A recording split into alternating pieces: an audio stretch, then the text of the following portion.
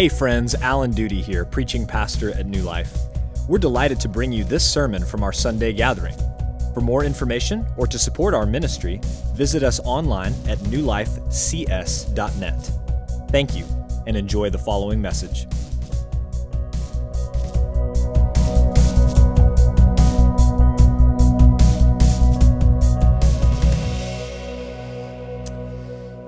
Just a few weeks ago, I finished reading Robert Kurson's excellent book, Rocket Men, which details the daring journey of the crew of Apollo 8 as they became the first men to leave the Earth and travel to the moon. Of course, they didn't land on the lunar surface. They orbited it and then came back, but it was a truly amazing journey, and this past Christmas Eve marked the 50th anniversary of that trip. Well, while orbiting the moon, they captured what is arguably the most famous image of the 20th century. It's called Earthrise. It's a picture of the Earth rising up over the moon's surface as they circle the dark side of the moon. I love that image. It's the first time that human beings had seen the full sphere of the Earth in a photograph. We had seen Earth from space, of course, but only at close distance, only at a distance slightly higher than that which airplanes fly. And so this was a really monumental moment. Now, since then, we've sent up many satellites, many shuttles that have captured phenomenal images of the Earth. One of my favorites is from NASA's weather satellite, you can see here. This image is put together from months and months of shooting pictures, and they compiled all of the greatest images where there was no clouds, clarity was at its best, to compile this whole picture of the Earth at night. And of course, what stands out in this picture is all of these cities that are glowing in the night sky that you can see clearly from outer space. Because that's what cities do. They shine brightly, so brightly that they can't be ignored. They're clearly seen. Well, friends, a couple of weeks ago, we were last in our study of Nehemiah, and so I figured since we've had spring break and we've slept a few times since then, we could probably use a little refresher. Nehemiah is the cupbearer to Artaxerxes, the king of Persia, and he has returned to Jerusalem in 445 BC to rebuild the wall. That was his God-given task. The wall around Jerusalem was destroyed when Nebuchadnezzar and Babylon conquered the city in 586 BC, and it has remained destroyed since then. And so despite many barriers, despite all of the opposition, they rebuilt the wall in just 52 days.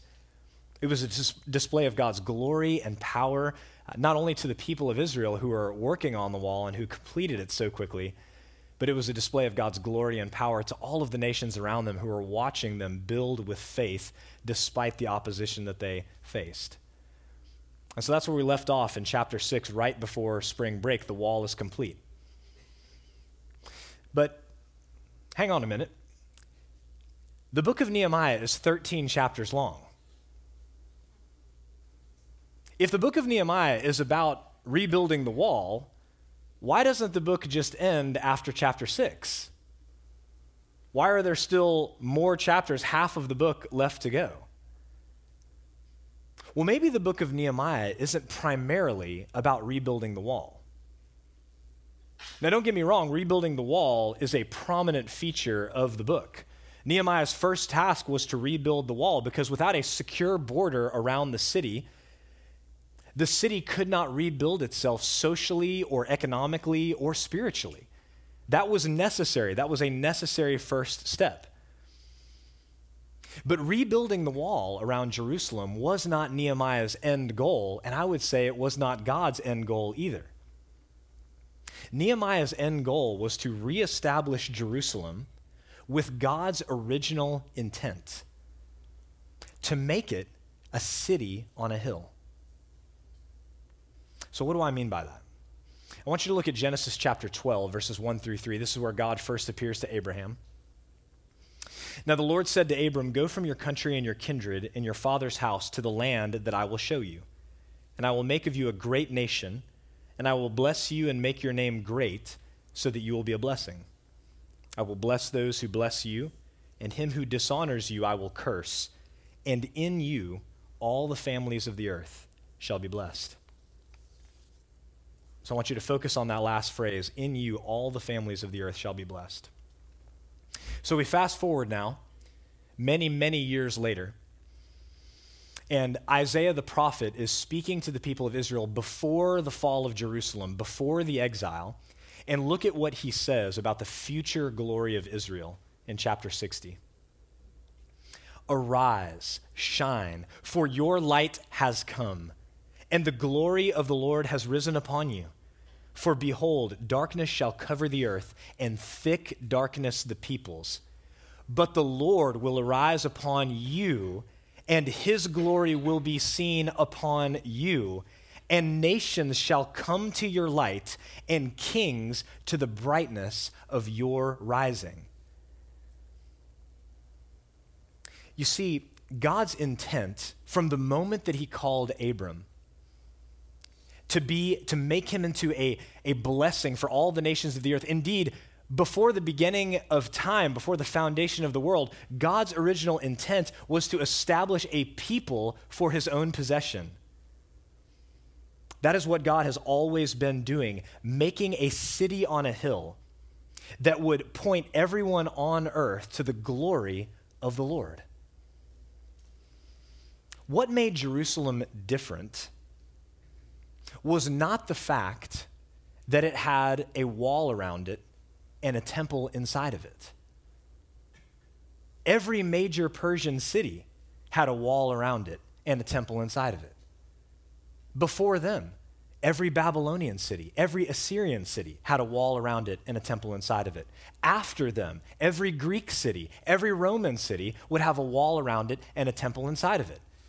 The wall and the temple were not what made Jerusalem distinct.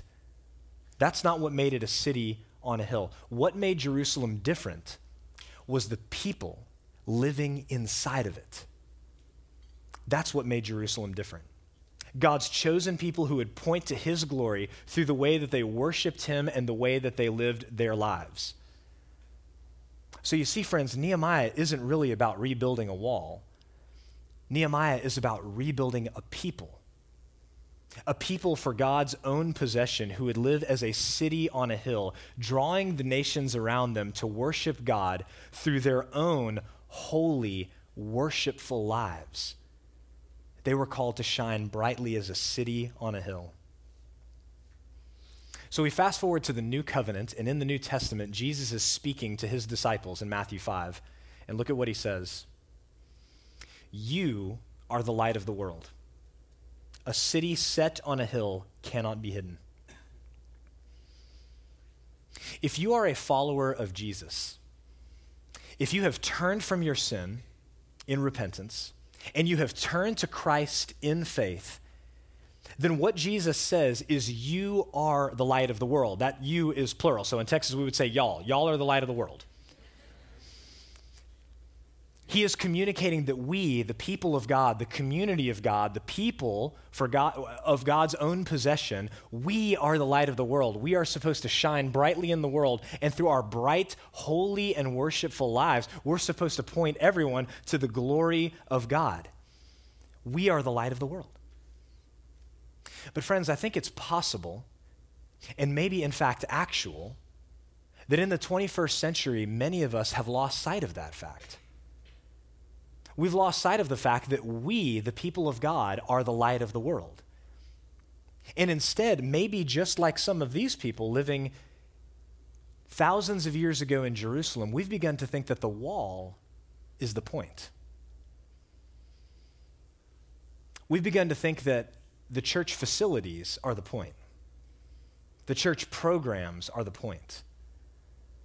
Rather than we ourselves being a people for God's own possession, a bright light shining in the world that is supposed to be pointing all nations to the glory of God, that we ourselves are supposed to be the city on a hill. I think maybe we've lost sight of that. And so as we study Nehemiah chapter 7 this morning, I want us to honestly evaluate ourselves. I want us to ask the question, are we living as the city on a hill that Jesus intended for us to be? And what we're going to see as we look at this chapter together is that a city on a hill has three defining characteristics: godly priorities, godly leaders, and godly people living for God's glory. So let's take a look at the text now together, starting in verse 1. You see here in Nehemiah 7:1 that after completing the wall, Nehemiah's first order of business is to appoint spiritual leaders. That's his top priority.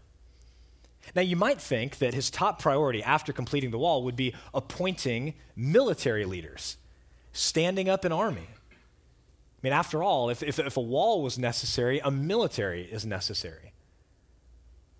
But friends, Nehemiah understood that if the people's spiritual priorities weren't in line, if they weren't worshiping God as he had commanded them to do, then no amount of military preparation, no amount of military planning or strategy was going to protect them.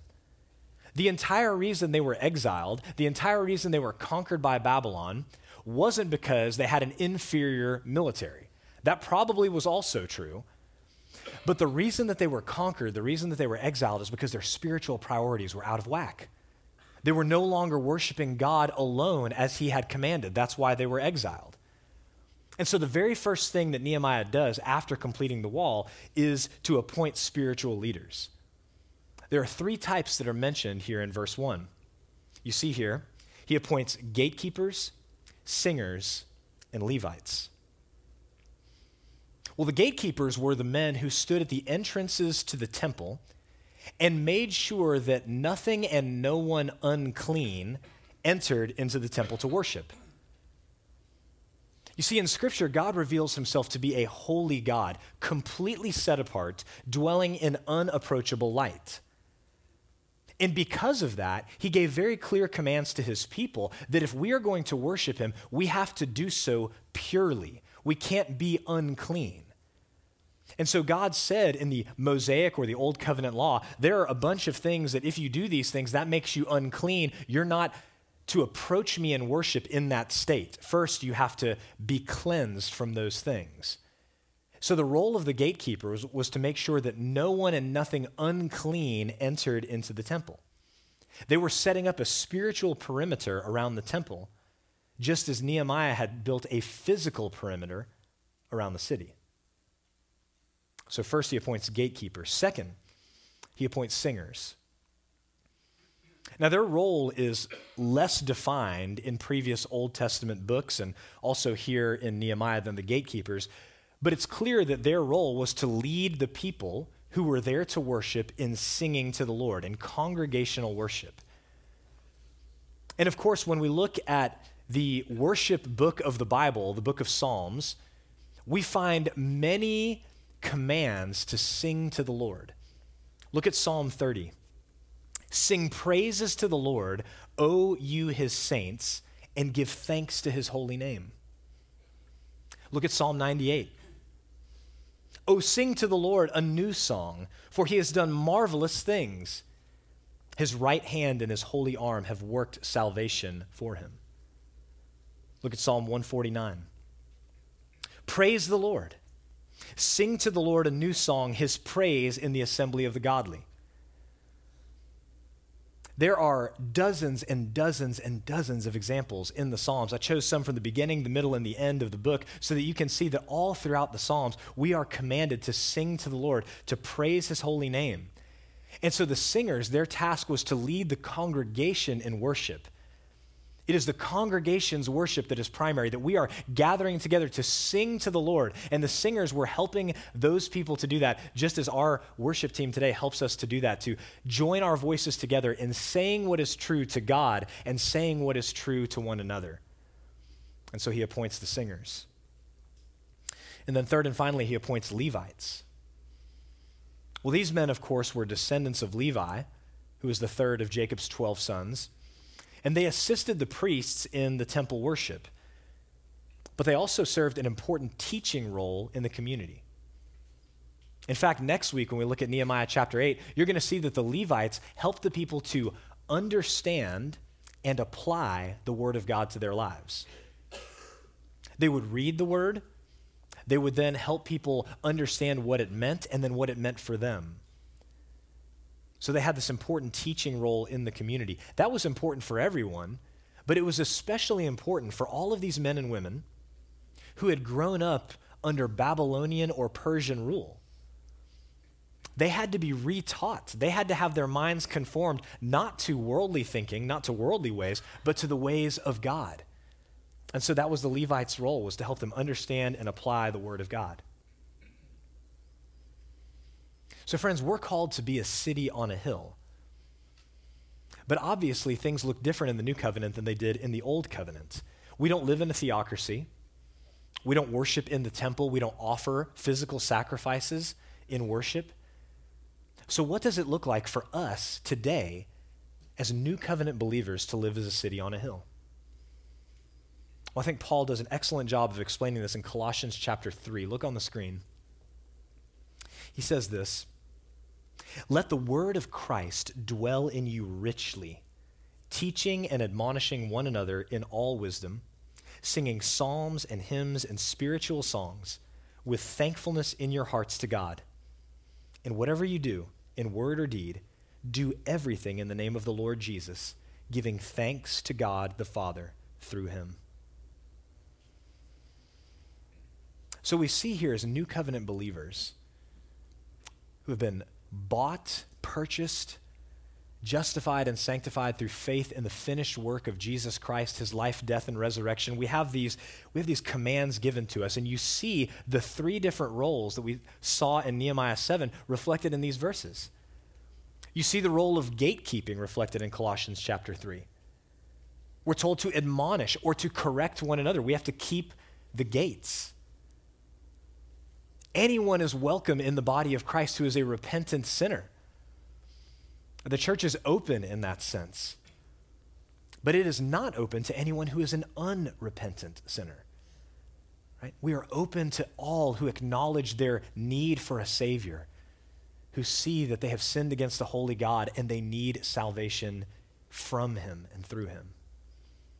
So we're told to admonish one another. There's the gatekeeping role. We're told to sing psalms and hymns and spiritual songs to one another. We see the role of singing there.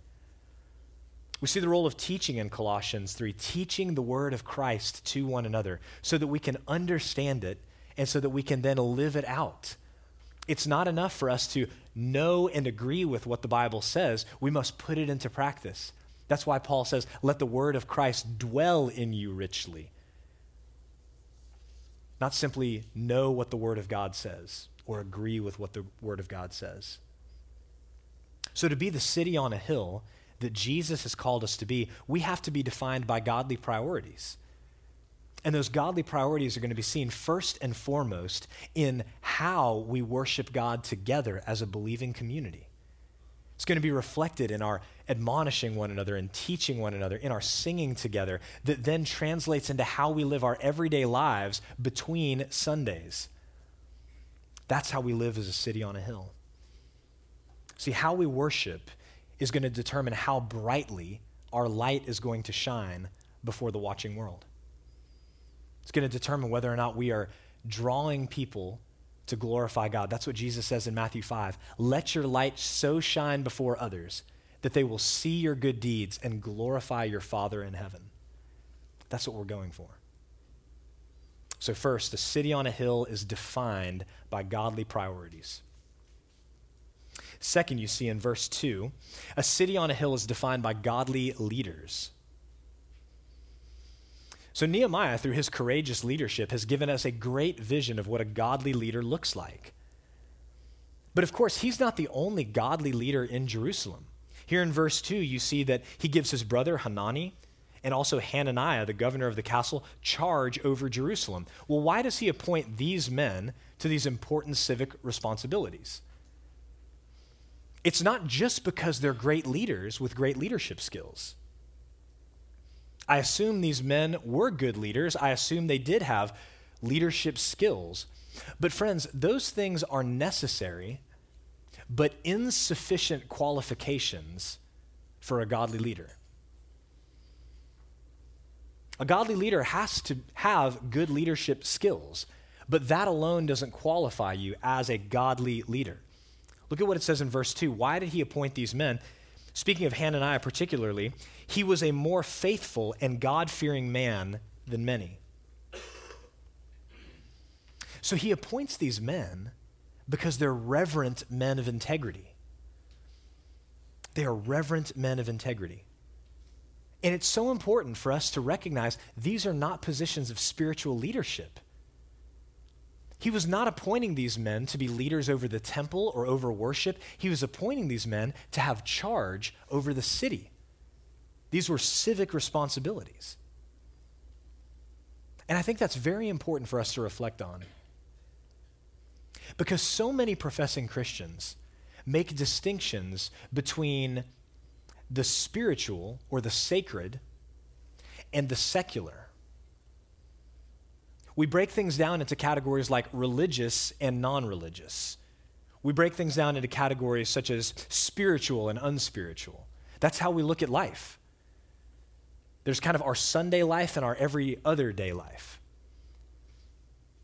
So every single election cycle, I hear at least a few professing Christians, when they're discussing about who to vote for, they'll say something along the lines of, well, I'm voting for a politician, not a pastor. Well, to some degree, I understand that. I'm sympathetic to that viewpoint because that's true to some degree, isn't it? Just because somebody is qualified to be a politician doesn't necessarily mean they're qualified to be a pastor. And just because somebody's qualified to be a pastor doesn't necessarily mean they're qualified to be a politician. So I can appreciate that sentiment. But I think the problem with that view is that when we make that sacred secular divide, we're pretending that character and worldview won't have any bearing on how people actually live out their lives, in how people make decisions when they're in public office. But character and worldview absolutely have bearing on how people are going to lead in the civic realm. So whoever we are in private, whatever we believe deep in our hearts, that's going to be the kind of leader that we're going to be in the civic realm. These men were given these positions, these civic responsibilities over Jerusalem, because they were reverent men of integrity. Nehemiah didn't say, anybody is open for this job because I'm appointing politicians and not pastors. He didn't have that viewpoint. He understood that faithfulness and reverence matter in all areas of life. And so now let's think about ourselves. We're called to be a city on a hill. What does this mean for us? Well, friends, the clear application here is that we are called to be men and women who are shining light to others that point them to the glory of God. So it matters how we live our lives in our community, in our workplace, in our neighborhoods, in the classroom, even privately in our homes. It matters because we are sending a message to the watching world about who God is and what he has done. We are either telling the truth about that or we are telling a lie with our lives. Jesus himself said, a city on a hill cannot be hidden. So go back in your mind to that picture of the world at night. You can try to hide New York City. You can try to hide Shanghai. You can try to hide Rio de Janeiro, but you can't do it. A city on a hill cannot be hidden. That means that we are going to be seen for whatever it is that we really are. Character and worldview cannot be hidden. They're going to come out in the way that we speak, in the way that we live our lives, and in the decisions that we make. A city on a hill must be defined by godly leaders. And then third and finally, a city on a hill must be defined by godly people reflecting God's glory. We've talked about spiritual leaders and civic leaders, but the question is, what about the everyday, ordinary believer? What about people like you and me? Well, the everyday, ordinary believer makes up most of this chapter. We didn't read these verses today, but beginning in verse 8 all the way through verse 66, you have all of these verses of names. Does this list look familiar to you? It should, because it's the same exact list that appears in Ezra chapter 2 that we looked at back in the fall. The same exact list. And so if we back up to verse 4, here's the situation. The temple has been rebuilt, the wall has been rebuilt, but the city is almost empty. And so look at verse 4, what Nehemiah says. The city was wide and large, but the people within it were few, and no houses had been rebuilt. Well, that's a problem. And why is that a problem? Because Jerusalem is supposed to be a city on a hill. It's supposed to be filled with people who are brightly shining through their holy and worshipful lives the glory of God. That's what it's supposed to be. It's not a city on a hill because literally it is a city on a hill. It's not a city on a hill because it's got a wall, because it's got a temple. It's a city on a hill, as we saw from Isaiah chapter 60, because it's supposed to be filled with the people of God, a people for God's own possession who are brightly shining, brightly reflecting the light of God's glory through their holy and worshipful lives. But very few people are living there. The city had been destroyed. It had been leveled and burned by Nebuchadnezzar almost 140 years ago. Almost everyone in the city had been exiled to Babylon. So they rebuilt the temple, but because the wall was destroyed and would remain destroyed for almost 100 years, very few people, even those who came back with Zerubbabel in 538 BC, very few of them moved into the city. It wasn't safe. There was no wall. So Nehemiah's task is now to repopulate the city. And how is he going to do that? Well, we see in verse 5 that God puts it into his heart to enroll everyone by genealogy. And in God's providence, he has these lists that were made by Zerubbabel and kept and preserved by Ezra in the temple of all of the people who came back in 538 BC. They're recorded by their families. And so he's going to draw from these people volunteers to repopulate the city of Jerusalem. Now, as we scan this list of names, I want to remind you of a few observations that we made back in Ezra 2 and then add a few more. The first observation is this: these ordinary people listed here in Nehemiah 7 exercised extraordinary faith. I want you to think about the fact that in 538 BC, all of these people had been living in exile for 50 or more years. It's a very long time.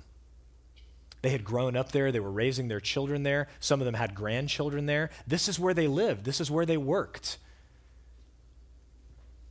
And so when Cyrus, king of Persia, because of God's providential decree, when he said, you guys can go back and rebuild the temple in Jerusalem, that required a great amount of faith to say, yes, we will uproot our family's life. We will uproot our business. We will uproot everything that we've come to know, and we will move back to a very uncertain future in an unsafe city that has no wall and no military. These ordinary people exercised extraordinary faith. And I think we forget that. All we have to do to remember, though, is how much our faith wavers when God asks us to make much smaller decisions in our day-to-day life than uprooting our entire family and moving hundreds and hundreds of miles away to an uncertain future. These ordinary people exercised extraordinary faith. Second, these ordinary people obeyed God in the face of constant opposition. You remember from our study of Ezra and then early in Nehemiah that when these people moved back to rebuild the temple and then the wall, they were constantly opposed.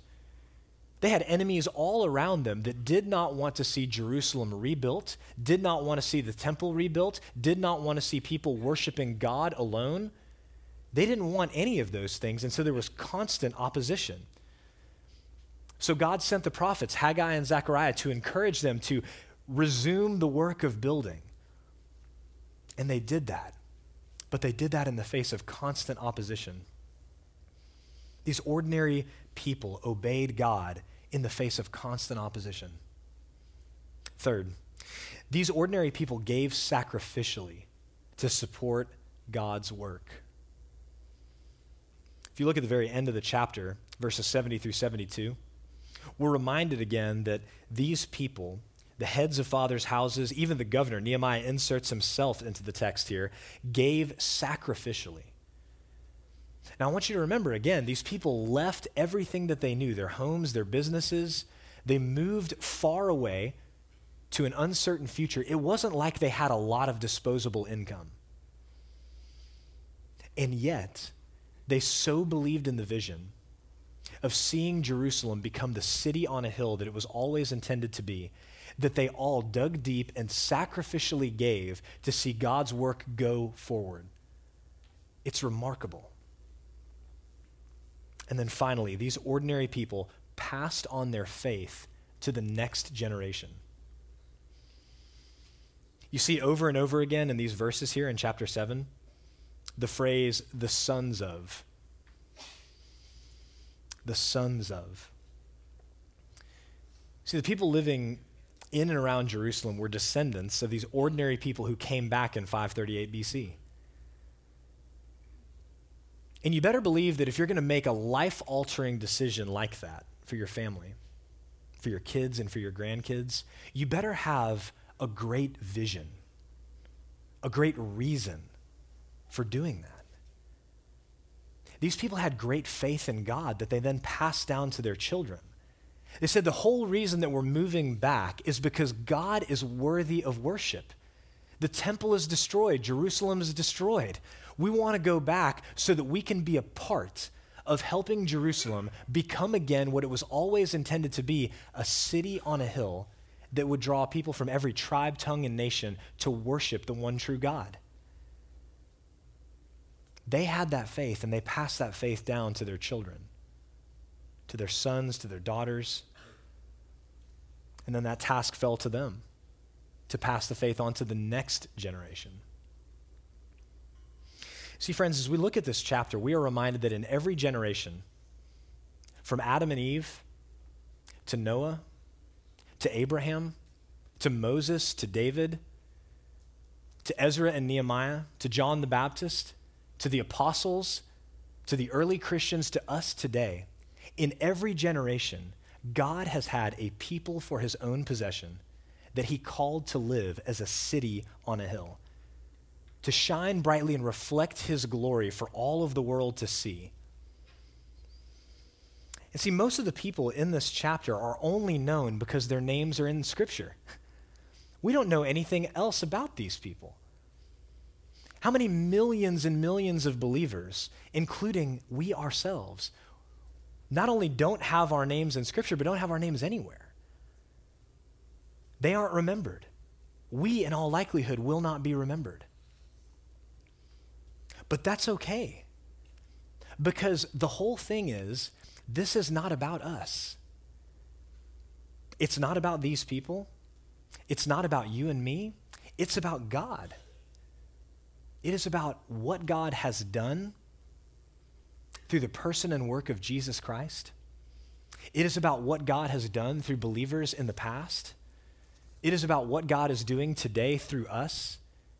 And it is about what God is going to do through future believers, our sons and daughters, who by the grace of God will carry on the good news of Jesus to the next generation. It's not about us. And it is certainly not about the wall. It's not about those things that we get hung up on, thinking that are going to point people to God and his gospel. It's about God being glorified from people in every tribe, tongue, and nation because we are living as the city on a hill that Jesus called us to be. See, I think it should be obvious that at this point in the 21st century, there are no church facilities, there are no programs, there are no strategies or methods that ultimately are going to lead non-Christians to see and behold the glory of God in the gospel of Jesus Christ. They can and do ignore those things all day long. Our church building sits at the intersection almost, Texas and University, that is the largest intersection in terms of traffic between Houston, Austin, and Dallas. We sit a half mile away from that intersection. There have only been a handful of people in 6 years who have come to the offices during the week and said, I saw the sign from the road. Can you tell me more about your church? Can you tell me more about Christianity? Can you tell me more about Jesus? But there have been hundreds and hundreds and hundreds of people who have been impacted by the gospel of Jesus Christ because you, the people of God, have met them where they are in the community, in your neighborhood, in your workplace, in your classroom. Friends, we are called to be a city on a hill, brightly shining our light for all to see, and that is going to happen primarily outside of the walls as the light travels beyond them to the watching world around us. Let's pray. Father, we are aware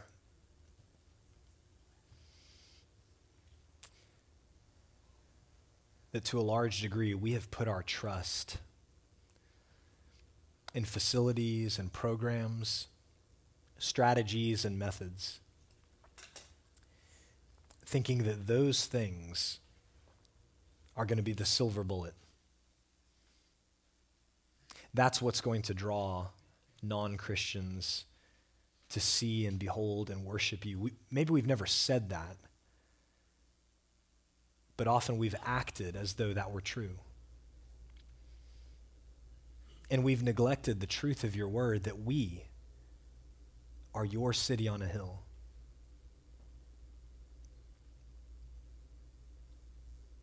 God, I pray that you would fill us with your Holy Spirit afresh this morning, that you would give us power to live the kind of holy and worshipful lives that you have called us to live.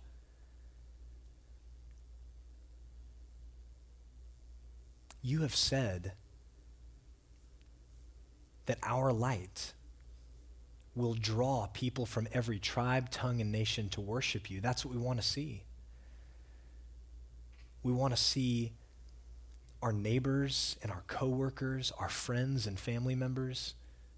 We want to hear of people that we have never met and will never meet coming to faith in Jesus